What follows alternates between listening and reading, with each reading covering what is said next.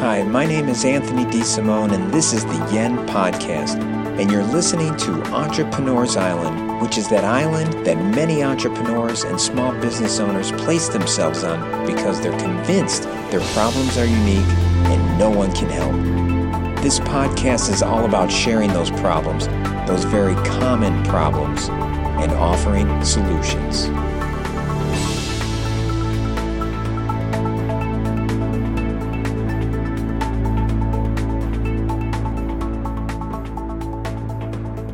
Most of my days begin with meditation. When I first became interested in learning the art of meditation, I immediately went to the best teacher I could find, and that teacher's name was YouTube. After months of learning and practicing meditation through the internet, I happened to see an advertisement for a meditation class and thought, maybe I should work with a real expert to help excel my learning. So I signed up to take the class. When I met with Kathy, a woman who's been teaching yoga and meditation for over 15 years under the tutelage of a meditation instructor who learned directly from Swami Rama, the founder of the Himalayan Institute, her first question for me was, "Do you have any previous meditation experience?" And I proudly told her that I've been meditating for many months. She said, "That's great," and then asked where I learned my meditation skill, and I answered, the internet. At that moment, I'm pretty sure Kathy realized I was a neophyte and was going to have to teach me like any beginner, starting with the basics. I quickly realized during that first meeting that not only did I not know how to meditate, I apparently didn't even know how to breathe. She explained that it's important to learn how to breathe properly before one can effectively meditate. I discovered that breathing into my diaphragm is key to preparing myself to reach a meditative state, and I definitely didn't know how to do that correctly, considering that I wasn't even sure where the heck my diaphragm was. Fortunately, Kathy explained where that was too, and for your information, it's a large dome-shaped muscle located below the lungs. For the majority of the remainder of that first hour-long session, Kathy had me laying flat on my yoga mat with my back to the ground and a 5-pound bag of rice on my diaphragm. I laid there as I followed her instructions to breathe deep into my diaphragm as the weight of the bag of rice acted as a strengthening mechanism for my diaphragm muscle.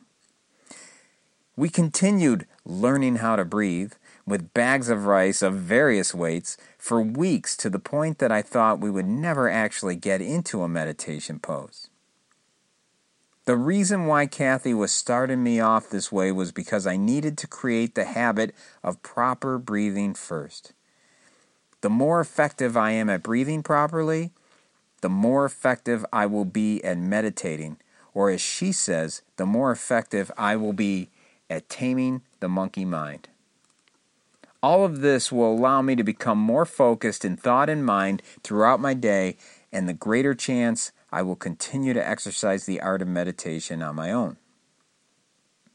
Whenever I begin the process of training a person the proper way to set and accomplish goals, I think about the first meeting with Kathy and that bag of rice.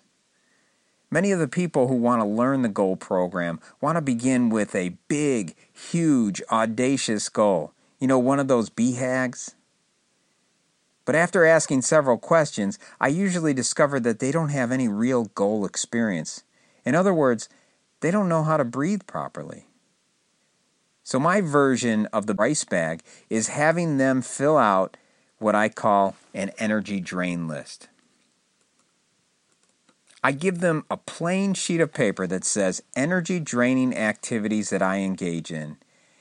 And then I tell them to keep this list with them all the time. And every time during the day they find themselves doing something that is draining their energy, add it to the list. That list tends to be quite long when I see it 2 weeks later. That list includes many of the reasons why these people are stuck putting out fires every day. That list includes many of the reasons why these people are so stressed out. That list includes many of the reasons why these people are no longer enjoying running their own company. So I start them off with a much smaller goal. but a very important one nonetheless. It's a goal that will help them reduce the number of items on their energy drain list. A goal that will assist in freeing up their valuable time. A goal that will help them break the habit of multitasking. And the reason I like to begin there is because multitasking tends to be one of the biggest reasons people fail at completing goals. Multitasking tends to be one of the biggest reasons people fail at completing goals. In order to be extremely effective with completing goals, you must be focused. What I usually encounter when first getting started training with someone new is he or she tends to be a multitasker and more than likely proud of it. Unfortunately, most people tend to see multitasking as a skill of efficiency. That notion couldn't be further from the truth. Multitasking is why they are being held back and is one of the primary reasons why they have absolutely no time. I always get pushback when we set the first goal and have them work on completing tasks in a more focused and batch-like fashion. I hear excuses like, "Tony, I have always been a multitasker and am much more effective when I'm working on several things at once." And I think, really? Is that why you never have any time?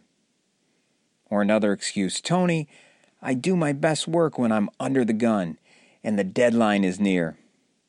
And I'm thinking, really? Is that why you are constantly stressed out and late for everything? Or when we get started on a goal, they have the tendency to want to jump around and discuss other issues and topics. And I have to say, no. Let's work on the goal we set. Let's make the habit of completing something all the way until it's done. And then we'll work on those other issues and topics. The bottom line about multitasking is this. There's considerable research that proves our minds are not good and never have been good at multitasking, period. According to cognitive psychologist George A. Miller of Princeton University's Department of Psychology, the number of objects an average human can hold in our short-term memory is only between 5 and 9. This is frequently referred to as Miller's Law. When you're trying to accomplish more than one task, each one requiring some level of either problem-solving or reasoning or focus, multitasking completely fails. Your brain just can't take in and process even 2 of those types of tasks simultaneously. When the brain fails to process the information, it fails to fully encode it into short-term memory. And when the information doesn't make it into short-term memory, it can't be transferred into long-term memory for recall later. If you can't recall it, you can't use it. The most effective entrepreneurs don't multitask. They organize, they prioritize, and they remain focused on completing tasks one at a time. By following that habit each day, the most effective entrepreneurs are far more organized with their time and become very proactive about what they plan on completing during their day. This proactivity allows them to focus on the tasks that have the greatest value to them and their company. And not only do these tasks have the greatest value, but since they have had time to parse out the work that they shouldn't be doing, those energy-draining activities, the most effective entrepreneurs are performing work that they excel at. So they look forward to it, and it shows. They are immersed in their work. They never seem tired, and they never seem to slow down. They're like machines. They love what they do, and they make it look easy. It seems as if they could work nonstop without sleep or food, and they don't appear to recognize the passing of time. They're working harder and faster than everyone around them, and yet they appear to be so calm in mind and body as if they are in a meditative state. They are experiencing what is known in psychology as flow. Proposed by psychologist Mihai Csikszentmihalyi, flow is defined as the mental state of operation in which a person performing an activity is fully immersed in a feeling of energized focus, full involvement, and enjoyment in the process of the activity. In essence, flow is characterized by complete absorption in what one does. In his book, Finding Flow, Csikszentmihalyi explains that flow is likely to occur when an individual is faced with a task that has clear goals.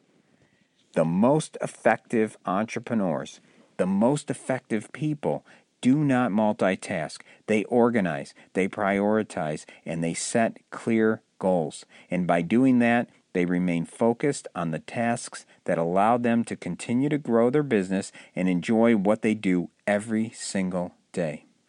That focus allows them to find their flow, which then creates even more focus. When they focus, they flow. When they flow, they focus. They Flocus. The most successful entrepreneurs and people know how to Flocus. So how do you go from multitask to Flocus? Well, let's start by learning how to breathe properly. Get a notebook or a piece of paper, or add a note on your phone, and at the top write or type energy-draining activities I engage in. For the next 2 weeks, write down everything that you are engaging in that drains your energy, and be honest with yourself. When I sit down with the entrepreneurs and executives that I work with to review their list, I typically see a list loaded with activities that other people in their company not only can do, but in many cases have been hired to do. We work together on letting go of these activities and transferring them to the individuals that should be doing them. Once we begin the process of reducing the number of items on the energy drain list, they begin to have more time to do what they enjoy doing. They have more time for the activities that made the company successful in the first place, and before they know it, they're having fun again. They're enjoying running a company again. They have found their Flocus. So take a look at your energy drain list, line by line, and review each one and ask yourself, is there someone else that can accomplish this task? If the answer is yes, transfer it over to them. If the answer is no, then ask yourself, is this adding value to me or my company? And if the answer is no, just drop it. By decreasing your energy drain list, you'll increase the amount of time you are performing the activities that you enjoy, and you too will find your Flocus. I hope you have a great day.